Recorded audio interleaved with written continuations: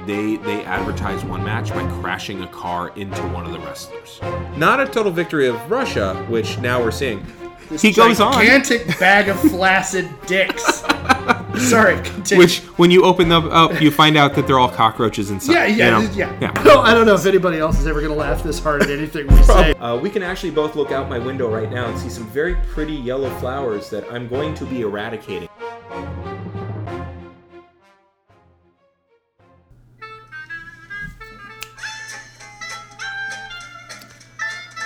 This is a Geek History of Time, where we bring nerdery into the real world. My name is Ed Blaylock. I'm a world history teacher at a middle school here in California, and I have been a geek since roughly the age of 9, when I was introduced to first edition Advanced Dungeons & Dragons through, of all things, a gifted and talented weekend enrichment program. I'm Damian Harmony. I'm a Latin teacher, a former social science teacher at a local high school here in California as well. I've been a geek at least since I was about 6, which puts me in the Reagan administration of geekery.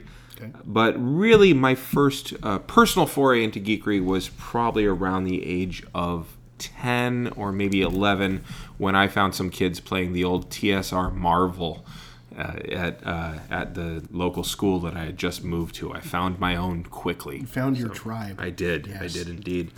So, California's on fire, which means that this episode could be airing literally any month of the year. Yeah, just about. So, hence our voices. Yeah, could be recorded just about any month of the year. And while we're at it, there's probably been a mass shooting next week. Somewhere. Yeah. So, and will be. And our president has embarrassed us on the national stage again. Yeah. So, this is a partisan podcast. International stage. Yes. Yeah. Yes. MAGA hats can be left at the door, or more likely, they won't be left at the door. Anybody wearing them will very rapidly turn around and leave. We will tread on you. Yeah. Well. So. Yeah. So hate to be so blunt. No, we really don't. No. Thinking about it for a moment, not at all. Yeah. So this podcast kills fascists. Hopefully. Like Arlo Guthrie.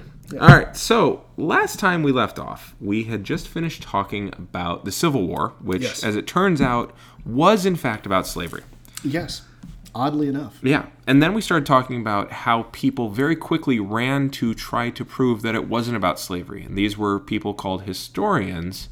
And I say people called historians because... You say people called historians the way I like to use the phrase people calling themselves Christians.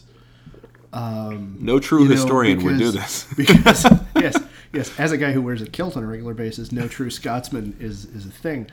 I will just point out that this actually occurred to me today thinking about this and kind of getting ready to come over here to do this, is that I think what pisses me off the most about the Lost Cause historiography is that these are people who wear the mantle of being historians. They have the degrees. They have the degrees. Yes, yeah. They have taken all the same coursework. They've done all the same stuff. Now, grant you, this is late 1800s people. Oh, yeah. So this is like the Charles Adams School. Well, yes, we're talking about the Charles Adams School, but we're also talking about a whole bunch of people since those guys. We're talking about textbook authors, textbook editors, all the way down to... Well, it's permeated the culture. Yeah, I mean, the one thing that the South has always done well is infect the pool. Yeah. Like dye the water just slightly. Just tinted it. Just a bit. And so anyway, but the people who were the most dedicated about this wear the mantle of being historians. But what we're supposed to do as historians, with a small h, since we're not professionally working in archives or anything like that. I was going to say, you are a professional historian. You are paid to history. I am paid to history. Yeah, I like that. But as somebody who is not doing historical research consistently on a regular basis, adding original material to the record, but as somebody who is passing it on, the job of a historian is to look at the documents and then interpret the documents and then put that out there. Right. And the whole historiography of the Lost Cause is literally built around ignoring a whole swath, whole multiple swaths, necessitating a rack. That to paraphrase Wayne, a rack.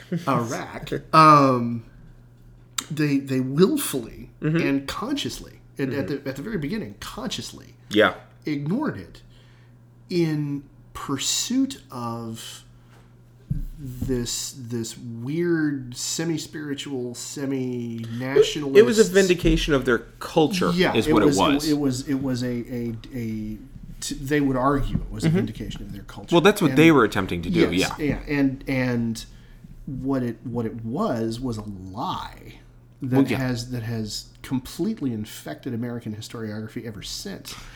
Which goes back even further, though, into, John C. Calhoun calling it a peculiar institution. It goes back way further than the Civil War. There's been euphemizing since the founding of the Republic. Right. That's also a lie.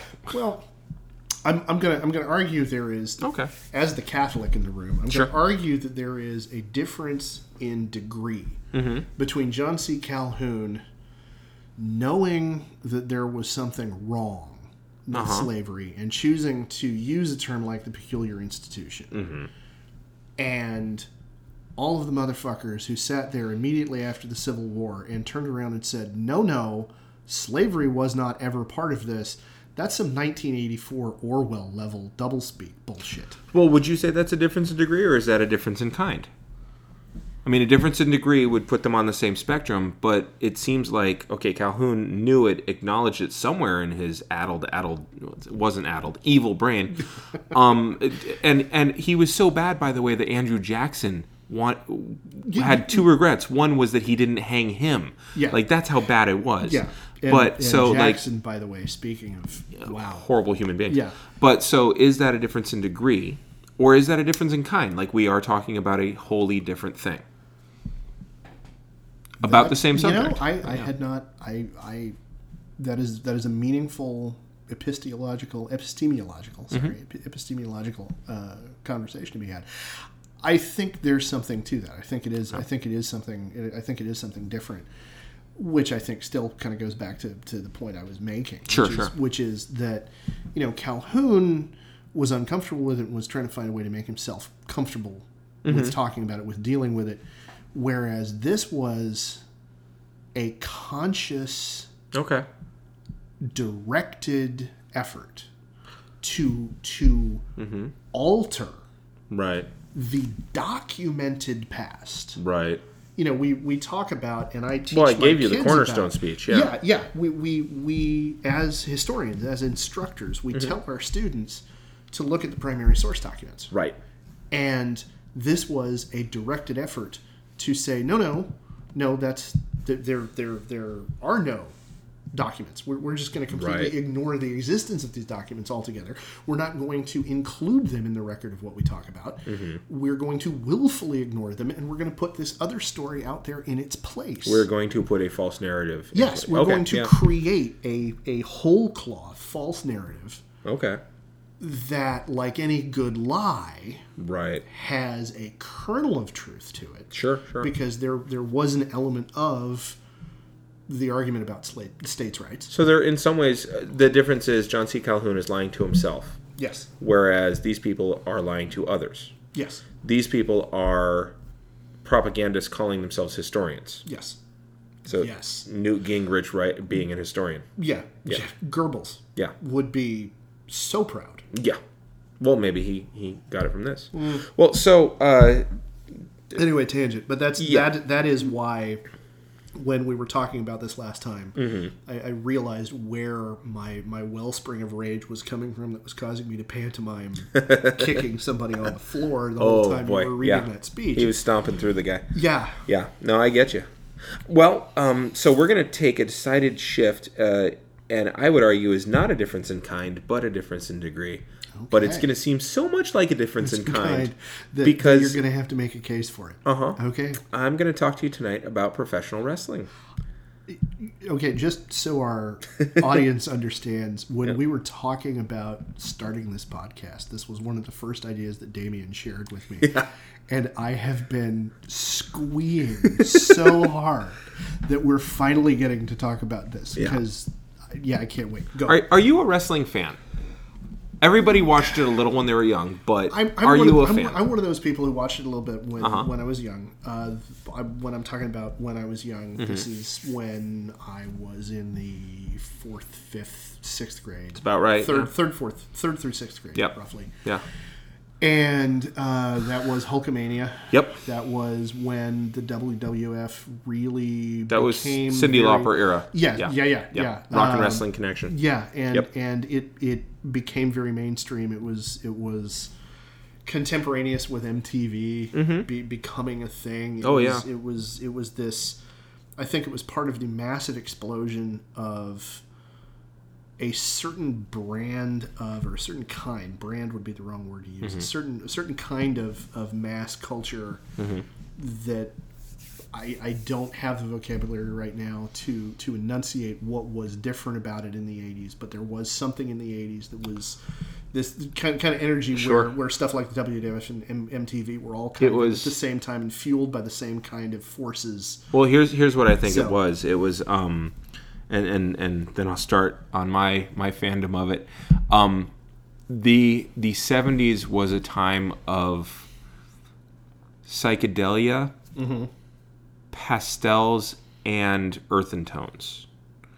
The 80s was a time of avocado-colored kitchen appliances, golds through in the mirrors. Yeah. The 80s was a time of primary colors and bold, rounded lines. And synthesizers. And, obviously, guitars. And bringing in the guitar. And also consumerism. Yes. Okay? I think what you're referring to is that bold color revolution in some ways. All right. Not the least of which is interesting to me because Hulk Hogan wore yellow and red. Yeah. Always. Yeah. So, all right. So I grew up watching wrestling. My parents hated it. Absolutely hated it. Couldn't stand it. I remember the first match I ever saw was actually the AWA, which I will get into the history of later. But it's important to note that, and just for the wrestling nerds that are listening to this, and that is a specific kind of geekery, by the way, is wrestling geekery. It has become a thing, and I'm so glad. But I watched, it was Shawn Michaels and Marty Jannetty, known as the Midnight Rockers, going against Playboy Buddy Rose and Pretty Boy Doug Summers. And then I watched Big Scott Hall and Kurt Hennig take on, I forget who. Now I mention this because there will be some people who go, oh my God, that's old. Yes. And then I started watching WWF because my neighbor came over and taught me about WWF. And the colors were so much brighter. The production value was so much bigger. The ropes were the American flag colors, the red, white, and the blue. And one of the first teams that I watched, again, I'm a sucker for tag teams. One of the first tag teams I watched was the Hart Foundation, dressed all in pink, almost entirely in pink. And they took on, I believe, the British Bulldogs, who were still wearing pastels because they're from a slightly earlier era. But they also had been WWFized, so they start their trunks are still like light pastel blue, but they also come to the ring with these deep, bold colors for the Union Jack. Now, I also started watching Hulk Hogan, and I marked out for him, and it was great. And Roddy Piper was already a good guy, but no, actually he wasn't. He was a bad guy when I was still watching. And then we had a rental store just down the street from us, and I rented the third WWF WrestleMania. Then I rented the first WrestleMania. Then I rented the second WrestleMania. I don't know why I didn't do them in order, but that was my first foray. Yeah, it might have been, but it was curiosity. With the VHS store down the street is you could never find the first volume in a trilogy. True. Like the first time you went in, you always had to wait for it. So yeah, I mean, I watched Bo Derek in 5 before I could watch her in 10. Nice. Well, Thank you. Done.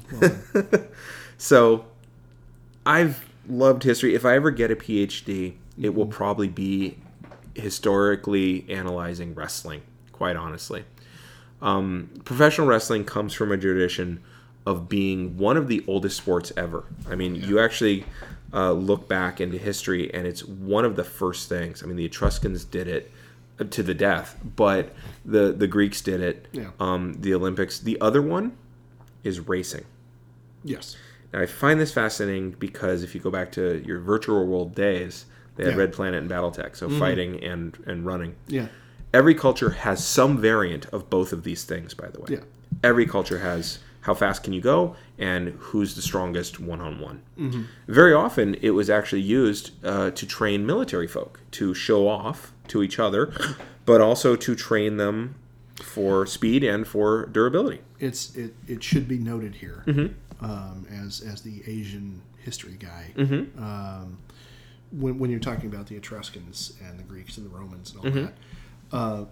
What I immediately want to interject is that all of the chronicles of samurai combat from the very earliest periods of what we would refer to as the actual existence of the samurai in Japan, the descriptions of battles almost have a ritual quality to them. And the culmination of a battle between two champions always winds up ending. They start by shooting arrows at each other from a distance. They close. They fight with they fight with spears. Then they fight with the longer sword. Then they fight with a shorter sword, and they always wind up ending wrestling one another with a dagger. Wow.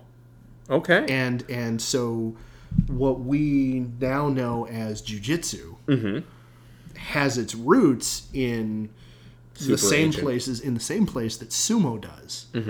And I want to ask you, being the Nipponophile that I am, one of the most fascinating things about sumo in Japan is it has a fandom not unlike professional wrestling, but it also has very, very deep religious roots in Shinto, in Japanese folk religion. And so, not knowing as much about Western wrestling because of my peculiar upbringing. Do you know if, outside of the religious aspect of the Olympics, in the West, did wrestling have the same kind of ritual fertility kind of connotation, religious? Well, being the Romanophile that I am, the Romans never did anything original. And I'm not a Hellenist either, so I don't know from Greek history as much. However, one of the constellations that I skywatch with my kids now is Castor and Pollux.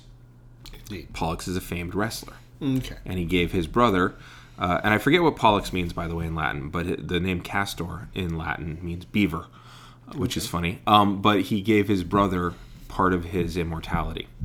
But Pollux is actually a Roman exclamation by Pollux. You shout, similar to by Hercules. And Hercules wrestled beasts to the ground. You go back to the Etruscans, and they had, it wasn't ritual, it was real, but it was for the funerals of important Etruscans. They would have fights to the death. Not quite wrestling, but still martial combat, one-on-one. You go back to mythology, as I like to do, and you find Gilgamesh and Enkidu wrestling. Yes. You go forward to American mythology and folklore, and you find Babe the Blue Ox and Paul Bunyan wrestling. So every culture has it. It's a thing. It makes sense. It's our first way of fighting each other. Then we figure out, shit, that hurt. I'm going to find something to stab them with. So, but before the European Renaissance, wrestling actually lent itself to a very localized pride. There were local festivals. Each town had its own champion. And it worked independently of class, by the way. No special equipment was needed. Bets could be made. Festival and market days were aplenty. Back then, they actually knew how to take time off. The Romans actually took roughly 180 out of 355. They had intercalary days. But they took every other day off on average. They didn't, but they had week-long breaks. And that went on because people lived by the seasons. So you could crown a new champion every festival. So it's a this champion, it's a that fit champion, it's a this champion. Even the Catholic Church approved of it because it served as training for warfare, which I like that, it's an institution. Yeah. By the Renaissance, it was quite probably the most popular spectator sport there was. And it was somewhat organized in Northern Europe. Now, I'm much more of a Europeanist, and you can bring in the Asian somewhat wrinkles to it. Yeah. Local champions would have special matches against other local champions. So now you have a traveling champion going and challenging and stuff like that. Now, this usually took place in taverns. You could see where this is going. There were riots. Mm-hmm. People died all the time. Mm-hmm. But there was always wrestling, no matter what. So, and it wasn't the guys in the match that died. It was the spectators. Oh, it was the hooligans. Yeah. It was wrestling hooligans. Yeah. So, in England, they start codifying wrestling by the 1500s. Different locales had different rules and different styles. And it's kind of like house rules for D&D. Yeah. Cumberland and Westmoreland style started with your chin resting on your opponent's shoulder. So if you imagine a hug, essentially. And you would gain a fall if you could get him to drop to the ground in some way. Cornwall style was called jacket wrestling. You couldn't do any holds below the waist. You had to stay upon the jacket. Lancashire style was called catch as catch can. Please remember catch as catch can. Okay. Now, I'm mostly referring to England because that's what comes over to the U.S. But Albrecht Dürer, you might remember him, he drew over 100 drawings of wrestling holds. Yeah. Yeah. Well, when he did his etchings or engravings of wrestling holds, was that just him choosing that as a subject, or do you know were those commissioned as plates, possibly by an instructor? That might be. Because as a Hemaist, you like snakes? Nice. Yeah. As a practitioner of historical European martial arts. There you go. Clarify. The manual that I'm gradually trying to work my way through studying has a great many plates of engravings that have to do with stances and positions and strikes. Is this the medieval combat plates? Yes. Yeah, yes. I used to have that book. I gave it to a friend for a birthday once. Okay. Well, there are several. The one I'm studying is by Meyer. And he published one volume, promised a second one, and then traveled in the wintertime, caught pneumonia, and died before he was able to get the second one printed. We had that happen to a president. Bastard. I don't really mean that. He's of course the spiritual father of my school. I'm sorry, sensei, forgive me. Or I should say chef, forgive me. But anyway, just a question. I don't know. Burr was just fascinated with wrestlers, or if a wrestling instructor asked him, "Hey, I need to teach this." It could be one of two things. It could be I need the money. It could also be I need to practice drawing humans.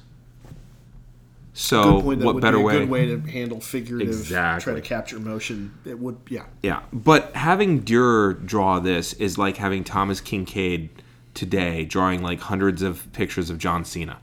Like that would be the equivalent because Dürer was. Can we say Rockwell instead of Thomas Kincaid? Sure. Because so I'm a snob. So anyway, Gawain and Lancelot. Yes, they wrestled in Mallory's book. They did. That'd be like if J.K. Rowling wrote about Harry and Ronald wrestling. Okay, I can stick with that one. Yeah, okay. I'm not gonna quibble over that one. That'll work. So back in England, Henry VIII, he wrestled. Back before he was fat Henry. Right. Before he got gout and ballooned to, a before he putrid. fell off the horse. In America, it took a while until wrestling came over because it took a while for the English to come over. Now, that doesn't mean there wasn't people wrestling here already. There were. It was Native Americans. So plenty of stuff going on there. But what I'm talking about is the roots of professional wrestling. So it's going to be recognize as modern. Yeah. And it's not like the slaves that were kidnapped and brought over didn't have their own martial arts. They absolutely did. They 100%. Totally did. Oh, yeah. But I'm talking about the professional wrestling, and its roots are very much rooted here. So, but largely it was because the Puritans didn't want anybody to have any fun. So they really didn't. No, and they really didn't. This is one of those rare cases where a group of people have a reputation in history that is actually well deserved. Mm-hmm. Now the funny thing is, they drank like fish. Well, they had to. The water was all terrible. Well, yeah, but even beyond the water is terrible. Yeah. They really drank a lot. Now they judged each other harshly for their drunkenness, but they did a lot of judging each other for their drunkenness. They banned Christmas. Yeah, because it was witchcraft. The bastards banned Christmas. It would take until the Irish came over with all their rowdiness before New England got into wrestling. That's right. So, yes. But in the South, wrestling was growing by the early 1700s as a recognized pursuit. Well, because the people who settled the southern colonies weren't a bunch of prigs with sticks up their asses. Right. They were there to have fun. They were there to make money. But if they could have fun while they were doing it. But because it was the South, they of course kept the lower classes from doing it, or at least so it became a gentleman's thing. Yeah, well, you've got the help has their wrestling, isn't that cute? And then you've got real men's wrestling. And George Washington absolutely was huge into wrestling as a young man. He loved it. Several presidents, including Zachary Taylor. He was like 6'4". He was huge in everything. 6'2". Yeah, okay. 6'2". By the standards of the day, he was huge. He was enormous, everything. Yeah. But Zachary Taylor wrestled. Abraham Lincoln wrestled. Both got into it as young men. Lincoln is said to have gotten into over 300 matches. He mostly did what was called Cornish style, which was side hold style. Oh. We'll get into that. Probably taking advantage of his tall, wiry frame. He's using leverage. My favorite story is that he fought this one guy named Jack Armstrong, to a draw, which is cool because he didn't win. After beating the rest of Armstrong's crew, he beat all of them. Then and back then everyone back then even then had honorages, so this one was called the Clary Grove Gang. Okay. And it just rolls off the tongue. And they would go, anybody who came to town, they'd test him out. Be like, oh, well, we're going to see if we can push this guy around. Now, this is the frontier. This is out west where all the Scots are settled. So, of course, it's rowdy and everybody's shitty to each other. Yeah. So, right. Of course it does. Yes. Hence the matches. Yes. And now some people have it that Lincoln beat him by wearing down Armstrong. Others say that once it was obvious that Lincoln was beating Armstrong, the rest of the game came in to mob Lincoln, which had no effect. He just laughed it off. I don't know which is the true story because back then tall tales are a huge thing. But here's a quote for you. Armstrong's friendship came to mean much, including a family with whom to lodge from time to time, and someone in Hannah Armstrong to launder and mend his clothes. The goodwill of the Clary's Grove boys earned him, Lincoln, the captainship of the local militia unit and a first taste of leadership when, some months later, he was summoned to the duty in the Black Hawk War. Wrestling got him this job. Mm-hmm. In addition to being captain of their company, Lincoln distinguished himself by upholding their honor in the obligatory wrestling matches that enlivened the long and largely uneventful bivouacs of the volunteers. Now, some people say this is Lincoln's only defeat, and because of that, Armstrong and his gang became Lincoln supporters and would regularly toss out hecklers when Lincoln was stumping for office. Nice. So... it's a good thing to have. Yeah. It's a good thing to have. So by the early 1800s, the overwhelming majority of manual laborers got into wrestling, shockingly, utilizing their strength. At this point, the upper classes of the South and out west, western Pennsylvania, Kentucky, the borderlands, essentially, they saw wrestling as a kid's sport that grown men didn't get into. So you see this shift away from rowdiness.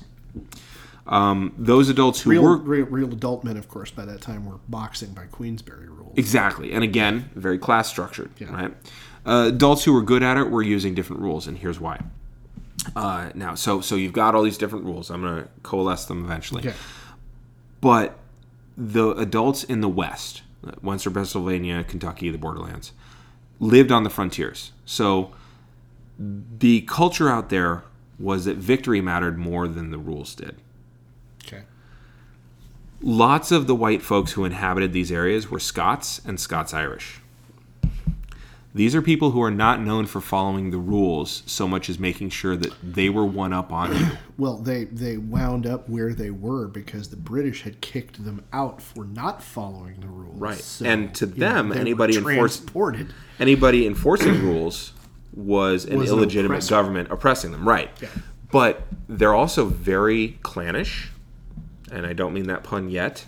But they're very clannish, and loyalty to your gang or your clan mattered more. Yeah. Victory of your gang or clan or kin mattered paramount. Yeah. And making sure that you were always one up on them. So you didn't just get even. No. You went one up. Well, this ties in, of course, to all the stories about the Hatfields and McCoys. Oh, 100%. All of the other, because the Blood Hatfield feuds. and McCoy feud is the one that's most famous within our culture. Yeah. When my folks were living in Milton, Florida, Mm-hmm. back in the 1960s or very early 70s, I should say, Mm-hmm. there was still an ongoing feud between two families Mm-hmm. who had started out as moonshiners and have, in the modern world, of course, moved into bootlegging other controlled substances. Right. But it was. I know up until the turn of this century was still an ongoing feud between those two families. Oh, yeah. So it's definitely Blood feuds are not an abnormal thing in that area. No. Much less in the culture that it came from. No. Oh, no. So, because this style, as rough as it was what got people victories, it becomes the dominant form. Okay.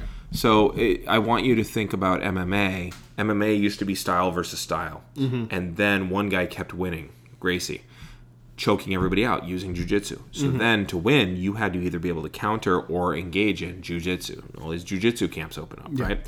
Then somebody gets in there and starts knocking the shit out of people again. Then it's like, oh, well, we got to be able to take a punch too. And so it ceases to be these formalized styles and turned into... Yeah, and MMA has now become its own style. thing. Absolutely. Yeah. You could get martial arts geeks going forever. Oh, yeah. On that. Oh, yeah, as to whether or not it's legitimate. Yeah. I mean, you get linguists going as to whether or not Klingon is legitimate language. It's very similar arguments. Yeah, it's the same. It's the roots of the conflict are the same. Yeah. The only agreed upon rule ever was no weapons, which doesn't mean they all agreed upon it. But gouging, biting, fish hooking, which is where you take your two fingers inside their cheek and yank. Nut shots, oil checking. Oil checking is where you take your thumb and shove it up their ass. That is the most evocative euphemism I have heard in a very long while. All of these things are fine, by the way. Sweet Jesus. All of these things are fine. And the loser is the one who ends up giving up or is incapacitated. These matches that were wrestled out where Lincoln was were brutal. Winners would be forever scarred, missing all kinds of appendages from their face. Ears, noses. Oh my God. Their face would lips. look like hamburger. Like losers would lose eyes, would have their cheeks ripped open from that kind of stuff. Body parts would be missing. Yeah, it Mayhem. was... Literal mayhem. Yeah. Carnage. Literal Maiming. carnage. Maiming. Oh, God. As more people moved in with their sensibilities, this frontier style kind of falls away. In the Midwest... Yeah, no kidding. Thank goodness for gentrification. Yeah, people decry it, but, historically... It works in Kentucky. Yeah. In the Midwest and the Mississippi Valley, they come up with a more judo-like style. If you can throw your opponent, you're winning. You can still use all the holds you wanted, so it's still no holds barred, but you don't get to gouge them, bite them, or punch them with knuckled fists. You can open hand palm strike them. Okay. And that absolutely feeds into pro wrestling. Oh, yeah. We'll get into that. Now, this becomes the basis for catch-as-catch-can wrestling of the late 1800s. Now, you might remember I talked about it earlier, right? You wanted me to hold on to catch-as-catch-can. So Had trouble catching it, I think I did. There you go. It comes via ship over to the Americas, and because... And it really starts goes into the late 1800s, and it was easily accessible because it takes strength, yes. So if you weren't that skilled, you could still muscle your way through victories. But it also took skill. So if you weren't that big, you could skill your way to victories. It's something also that poor folks could do. Yeah. Again, no special equipment, right? Now, by this point, people in the Northeast begin to realize that exercise isn't bad for them. and that this puritanical scorn for fun falls away because there's Irish immigrants, and they're going to have fun. And eventually, there's a whole bunch of forces at work, but yeah. Now, I'm pretty sure there's a demographic shift that leads to a change in attitude. Really, is the more Irish you have, a critical mass. The Lord wants you to have fun. Live a vivacious lifestyle. That's a big part of it. I think there's also an argument to be made that after a certain point, no religious movement like Puritanism can sustain itself. True. And eventually, people are going to want to be able to have a good time. Yeah, that's very true. So with waves of Isle immigration, come other styles, right? So all the ones I mentioned before, many of which meshed into the Northeast because that's where a lot of them come, right? Mm-hmm. So you have this catch-as-catch-can developing in the borderlands and in the South. It's violent, it's bloody, there's very few rules. It's aimed at testing outsiders and, frankly, driving them off, right? Because that's clannishness. Exactly. Yeah. And it establishes local champions in the West and in the South. And again, the West is not California. The West is essentially Western Pennsylvania and Kentucky. Ohio. Yeah. And this is something that the pores do to each other. Mm-hmm. So in the Northeast, you have more rules. You have more diverse styles. You have a focus on which technique is best, because you have a balkanization occurring in the Northeast that you don't have in the West. In the West, everybody's all white. As long as you're not black or Indian, you're white. You're fine. And so it doesn't really matter what style you bring as long as you win. But in the Northeast, are you Irish? Are you Scottish? Are you Welsh? Are you Cornish? Are you English? Are you, in which case, the hell are you Catholic? Are you Protestant? Are you Presbyterian? Are you Lutheran? Are you Calvinist? I mean, it's just all these things. So there's a clear delineation of are you this, are you this? And the same thing happens with styles. So it still is about getting styles. And there's a focus, like I said, on which technique is best, based essentially on the country of origin. However, you also still have a blending of styles because eventually an Irishman's going to see a thing that a Scotsman did, and he's going to try it, and he's going to adopt it, and he's going to fold it into his, and when he teaches his son, and you have cultural diffusion through literal contact. The style that kind of becomes the style of the Northeast is the Irish style. And this style is known as collar and elbow.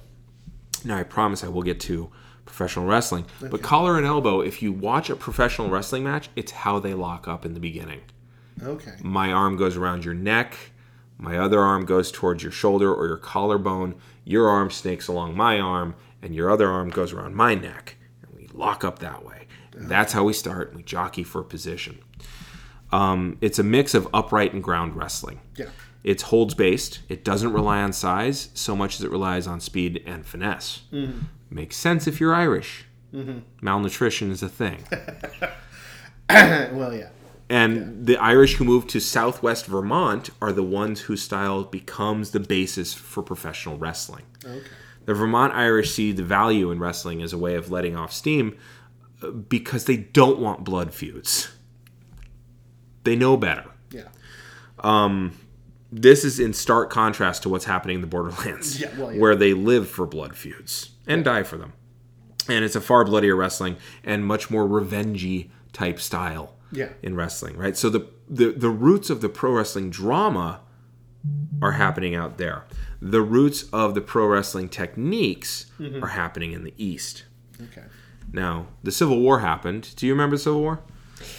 Well, I mean, not firsthand. Right, but it was fought because of slavery. Yes, because... Right, yes. Okay. So it happened. Because a group of people wanted to hold another group of people as property based on the color of their skin. And the other people were like, you know what? I don't want to compete with that as an economic model. Yeah. It wasn't like, hey, they should go free. It was...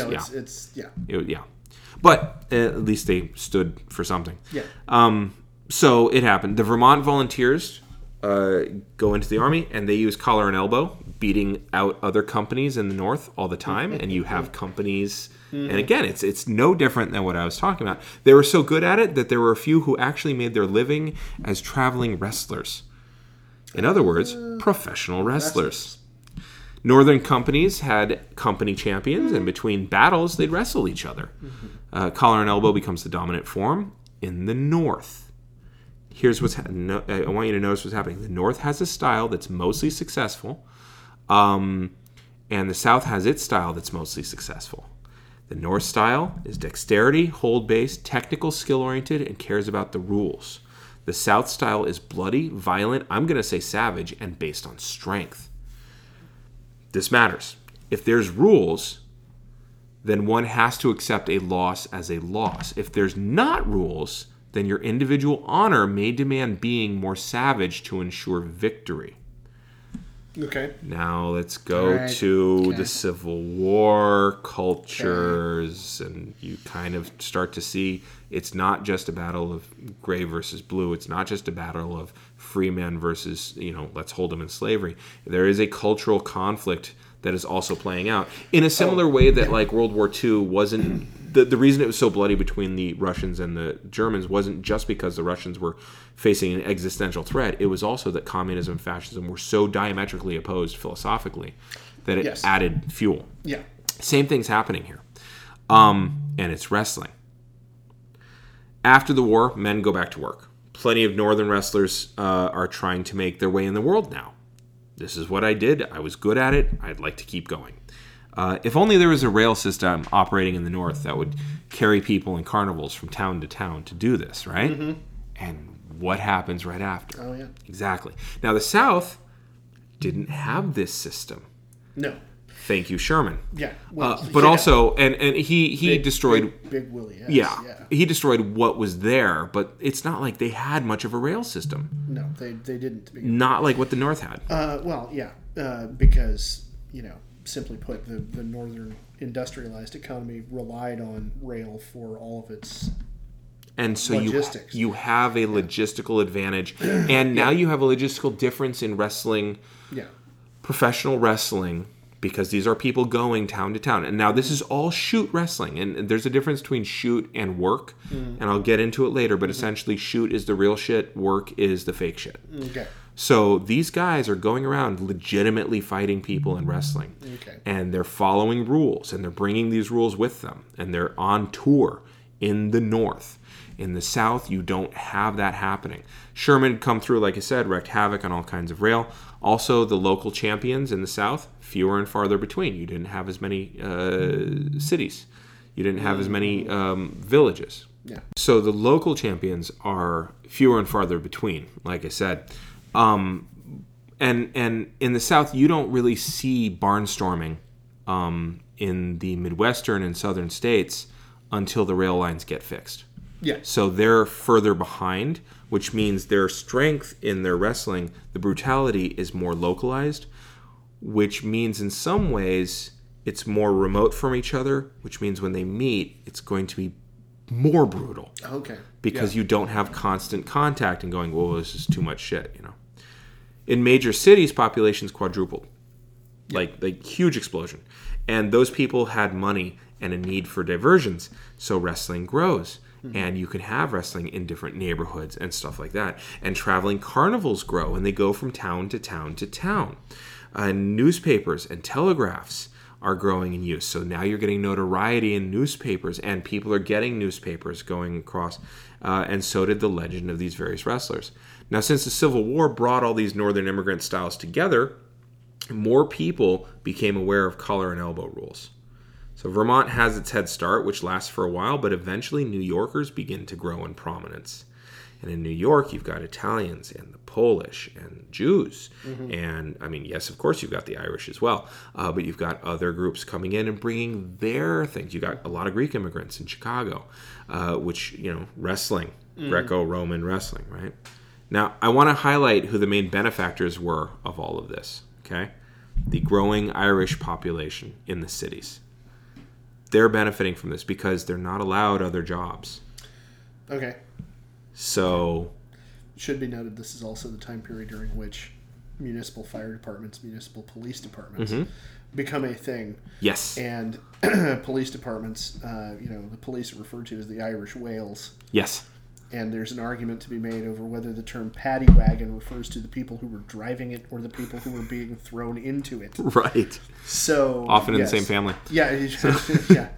This is also, by the way, the point at which, although this happened on the other side of the pond, the term hooligan gets coined. Oh, really? Yes. There was a family in London. Oh, God. Named Houlihan. That's awesome. Who were, by all accounts, in the newspaper every other week or more frequently for some act of mayhem. And they pressed suit against the newspapers for dragging their name through the mud and all. Sure. In fact, they were dragging themselves through the mud in these fights and whatever all. And so the newspapers stopped saying Houlihan. Changed the word to a generalized term for a thug or a worker of mayhem called a hooligan. And so that's where we get the term soccer hooligan. Wow. Comes from. Ain't that something? Yeah. And at least that's one sure. That's one story of the etymology of the term. Sure. It's a personal favorite of mine. And knowing what I know about the history, I don't entirely doubt it. I like that now that's two words that come from a family name that have absolutely invaded the lexicon. Yeah. The other one being Caesar. Yes. That worked its way into 5 other languages too, as meaning emperor. Yeah. So you've got these Irishmen who aren't allowed to take other jobs. Exactly. So no dogs are Irish. A few get to prominence this way. Yeah. So this means, by the way, to have a wrestling event, you need to have an audience, and to have an audience, you have to have somebody to promote the event. So the first real promoters are urban Irish, Jewish, and Italian, who were at the time the lower rungs. Right. and barely considered white. Right. If they were. Right. It depends on who they're standing next to. Yeah. In the South and the borderlands, you don't have promotions, really. You might have one guy, and it's still isolated. It's still brutal.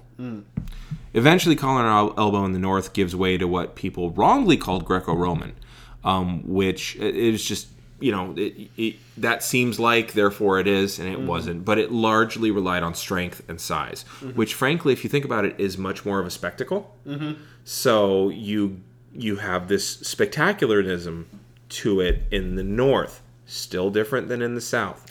Now, what time period are we talking about there? We're talking about the late 1800s. Not really Greco-Roman. So we're talking about 1880s. Yeah, 1880s. We're talking about around the time that Garfield gets shot. Okay. So 81. Okay. And what have you. Okay. So now the reason I ask that is because on top of everything else, I'm a theater nerd. Mm-hmm. And there is a quote from The Music Man in which the mayor of the town waxes rhapsodic about a wrestling match that was the most thrilling thing he remembered. This is in Iowa. That was the most thrilling thing he ever remembered seeing, and all of the the barbershop quartet guys are all nodding along with him. As this just being this amazing thing where he names these two wrestlers who locked arms and stood there motionless for 12 hours. Yeah. And I'm wondering if that's because clearly that's parody of something. It's not too far. It's really not. No, it some of the most famous matches of the early 1900s went on for 5 hours. Okay. Yeah. So it's not okay. However, the standing there, no. It's a lot of laying there, which is even less exciting. Yeah. So hearing you talk about that brought that to mind. So asking the expert. So. Now, as immigrants keep coming over from England, specifically Lancashire, Catch as Catch Can keeps kind of biting at the legs of Greco-Roman, faux Greco-Roman. Catch wrestling could get a victory via submission or pinfall. Getting the guy's shoulders to the mat. To note. Yes. Or getting the guy to say, I give. Yeah. Or in some way giving. Which makes it more exciting because you got options now, right? Now collar and elbow experts, they learn some Greco-Roman because they have to. And they learn some catch wrestling. So they're blending the styles. And eventually they move toward the more successful wrestlers being more muscly. Again, with the and when we get into this is the 1880s. Yeah. When we get to the 1980s, you'll see it writ larger. So by the late 1800s, late 1880s, there's a guy named William Muldoon. He's very gregarious, very Irish, very Christian wrestler, and the people start to accept wrestling publicly. So it wasn't just it's what the poors do. It was like, no, people are really into this guy. He was about 250 pounds. He was a former police officer from New York, and he traveled the country beating all sorts of people in all sorts of matches. Interestingly, it was his personality that drove him, which again, we're getting, Now, would you call him the original babyface? Yeah. Well, no, I'd call him the original attraction. Okay. He's not even a babyface. Doesn't have to be. Okay. He's the Andre the Giant. Okay. You like him because he's huge, not because of his personality. Okay. Yeah. Now, here's why his personality drives it. You have two giants, 250-pound guys. Back then, that's enormous. Yeah. Pushing against each other for 8 hours, and it's just kind of dull. Catch wrestling becomes more entertaining because you've got smaller, scrappier guys. Yeah. There's more motion, and it becomes more exciting. So Muldoon, he's popular because he's exciting. Now, at this point, it's mostly real. There's very few thrown matches, but also you have traveling shows, and they're putting on exhibition matches where each guy gets to show off his prowess with a partner, which means I am going to let you do this to me. And it's later on in Japan, you have this where their pro wrestling is there's a guy that called it, and he says American wrestling is simulated combat that's trying to look real. Japanese wrestling is real combat that's trying to look simulated. They go like 90%, and they just kind of let each other get out of the hold. Okay. So, and that's kind of what these guys did. So, and the reason they do this is so that they could show something exciting, draw a crowd. And the way they get around fixing matches was to take on locals who had been scouted ahead of time by other people on the tour. So you have this tier system now. If they're good enough, they'd actually, oh my God, you beat our main guy. Would you like to come on tour with us? So that we keep our legitimacy and can keep making money. And we're going to make money off of you. Now, notice right now that all the money in wrestling is being made in the North, using Northern styles. And of course, because there's more money, the promoters have more money to spend on spectacle and what have you. Now, if you're looking back at the Lost Cause, more money. The North has all these advantages. Has all the resources, has all the logistics, has all the rules. Right. Yeah. Also, if you're wondering, by the way, black men are completely frozen out of the system. Yeah. The war was about slavery, but make no mistake that Northern attitudes and Southern attitudes toward black athletes showing up white athletes were the same. Oh, yeah. You don't get to. With the exception of Jack Johnson in boxing, which isn't for another 40 years from where I'm talking about, there's very little mixing in any professional sport at all. Yeah. Now, and Jack Johnson had all the issues, all the shit he had. Absolutely. Even absolutely. 40 years later. Yeah. I like that the 1920s is even 40 years later. Yeah. Like that should have been better. Like, looking back, we're like, well, of course it wasn't better. Yeah. Even 100 years later. Yeah. Mm-hmm. So by World War I, boxing had been shown to be shady. People were throwing boxing matches by World War I. Yeah. Left, right, and center. Wrestling had also been shown to be shady by this point. I tried to find where it shifted from legit to not. The best I could tell is around the turn of the century. Okay. But with the carnivals, it was a blurred line. It was well, because a broad it started out as we're doing this exhibition thing that's 90% real, but we want everybody to be able to show off what they can do. Right. And that's the slippery slope. Right. Where they didn't cut a step. Right. And say this is not what we're going to do. Right. They didn't use the analogy you've used in other conversations about slopes. Yes. They didn't say no. Okay, look, we're going to do this thing, but that's all. And now that you're here, let's show you some of the full stuff now. Yeah. Right. Also, by World War I, baseball has been shown to be shady. Black Sox. Yep. So this is at the same time as submission wrestling is growing in influence. Now, submission wrestling is very easy to fake. Mm-hmm. For obvious reasons, right? So, which makes it shadier. Also, there's this sense that some submission holds are more honorable than others. Okay. Right? Which is funny because I had to check with myself on that, and I absolutely agree. And I don't know why. So, like, when I used to watch MMA, my favorite matches would be the ones that lasted about a minute and ended with a submission. Because I knew that both guys would go home to their family that night. Nobody was going to the hospital. Yeah. My second favorite matches would be the ones that lasted a round and still ended in submission. After that, it's like, okay, then a match where a guy gets knocked out in the first round, I like that too, because he's not taking that many hits to the head. Yeah. And so on. And I hated matches that went to decision. Slugfests. Yeah. You're just like, God, just somebody fall.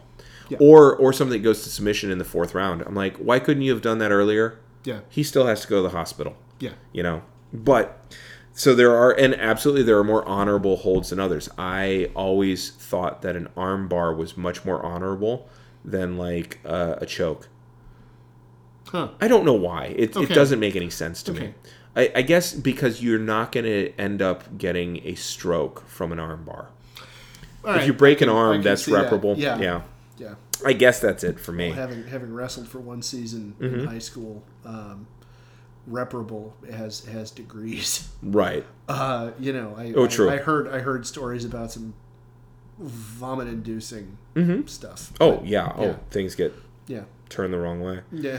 Now, interestingly, the more honorable submission holds included chokes, strangleholds. Okay. There's a guy named Ed the Strangler Lewis. Guess what he did a lot of? Did he own a panel van? Just, No. This is he did his thing in the late 1800s. Okay. He also was panel from wagon? Yeah. Just sorry. Yeah. Sorry. Panel Conestoga. Yeah. He was from Wisconsin. Okay. Which keep that in mind. Okay. Which is far enough west that the most brutal methods get employed. Mm-hmm. But it's still way far north. Right. But demographically, you have bigger people coming there. You have Swedes, Norse. Right. Yeah, Danes. So you have the big spectacle. Yeah. But also you've got the catch-as-catch-can folk coming through. Yeah. He used everything. And he was the main superstar by the end of the 1800s. Okay. The name like the Strangler. Right. All right. Yeah. Cool. Which he then used as a work in his loss to a man named Farmer Burns. Okay. So he deliberately lost to Farmer Burns. Okay. And Farmer Burns used catch wrestling. Okay. Farmer Burns trained a man named Frank Gotch, who was from Iowa. Okay. Now, again, I want you to see what's happening here. Late 1800s, Eastern wrestlers are giving way to Western wrestlers and Midwestern wrestlers. Catch styles... Northern Midwest, yes, should be noted. Yes. Catch style is becoming the main style. It's blending with submission wrestling, though. Okay. You're seeing the Northern style emerge, and it tends to lead to a champion whom nobody can beat and everybody loves. Okay. To drive up interest, he'll lose to someone in a worked fashion. A work is when you don't do it honestly. You massage it. Yep. You don't just massage it. You agree on it ahead of time. Yeah. This is the end of this episode. And I haven't really even gotten to 1908, which is a watershed year for wrestling. Okay. So, what have you learned so far that you found what the fuckish? A lot. What I find remarkable about the whole thing is the demographics being as big an issue, which shouldn't be a surprise, but it still always winds up being, like the wallpaper pattern you don't notice in the back of the room until suddenly somebody points it out and you're like, my God, that's been there the whole time. Right. Kaiser Soze, and all the details at the end of the film. Spoiler alert, I suppose. Rocky doesn't win the first fight. Yeah, but but I like spoiling really old movies. Really old movies. She gets on the plane. Nice. I like it. the Rocky thing is just a hero's journey anyway. Yeah. So if you studied Campbell, you should know that. But actually, it's Sly Stallone ripping off an actual professional boxer's entire life. Oh, okay. Well, it's fun. Yeah, okay. It's fun. Right. But the extent to which the demographic differences are that stark is remarkable. Yeah. And the regionalism of it being that delineated for that long is interesting. And it's going to last even longer as it becomes more profitable. Yeah. All right. So I'm interested to see how the southern aspect of things is going to fit into it going forward. So Well, good. Cool. So, any pluggables? And by pluggables, I don't mean like shows that you're on or things that you're doing, because we don't know when this will air. So instead, books that you're reading. Books that you were recommending. Yes, I am currently reading How the Scots Invented the Modern World. How the poorest country in Western Europe gave rise to our modern world and everything in it. Which is a very, very long title. I'm sorry. The true story of how Western Europe's poorest nation created our world and everything in it. The book is broken down into basically two sections. The first section is referred to as Epiphany. Okay. And that's where I am right now. I'm only in about chapter 3. But it talks about the Scottish Enlightenment. Okay. And how the religious wars that had torn Scotland apart in the 1600s led to the philosophical underpinnings of everything that he's going to wind up talking about going forward. Okay. I'm excited to start reading something called The True Flag, Theodore Roosevelt, Mark Twain, and the Birth of the American Empire. This is by Stephen Kinzer. Okay. Maybe Kinzer, I'm not sure. I heard him interviewed on a podcast, and it was just absolutely fascinating and it was essentially how the war that we gloss over as teachers all the time, because it's hardly in the curriculum at all. Spanish-American War. Yeah. How that actually defined the United States of America. Going into the modern world. Yeah.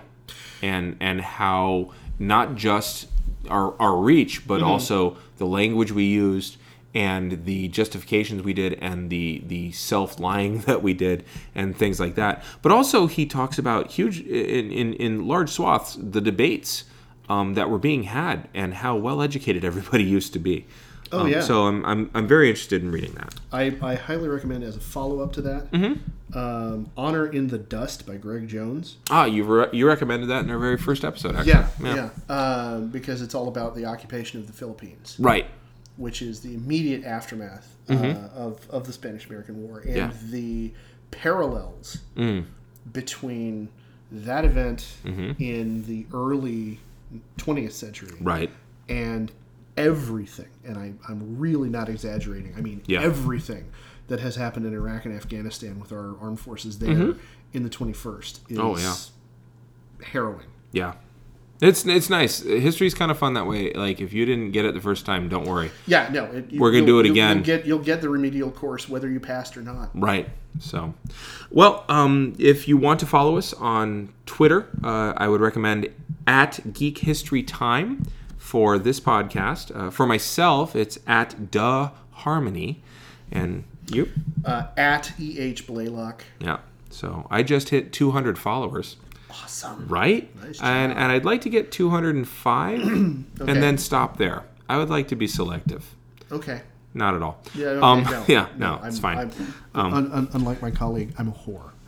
I am. Follow me. Like, seriously, please. I need the hit. I desperately need the validation of seeing that I have new followers and that people like my stuff, because I am a needy little bastard. There you go.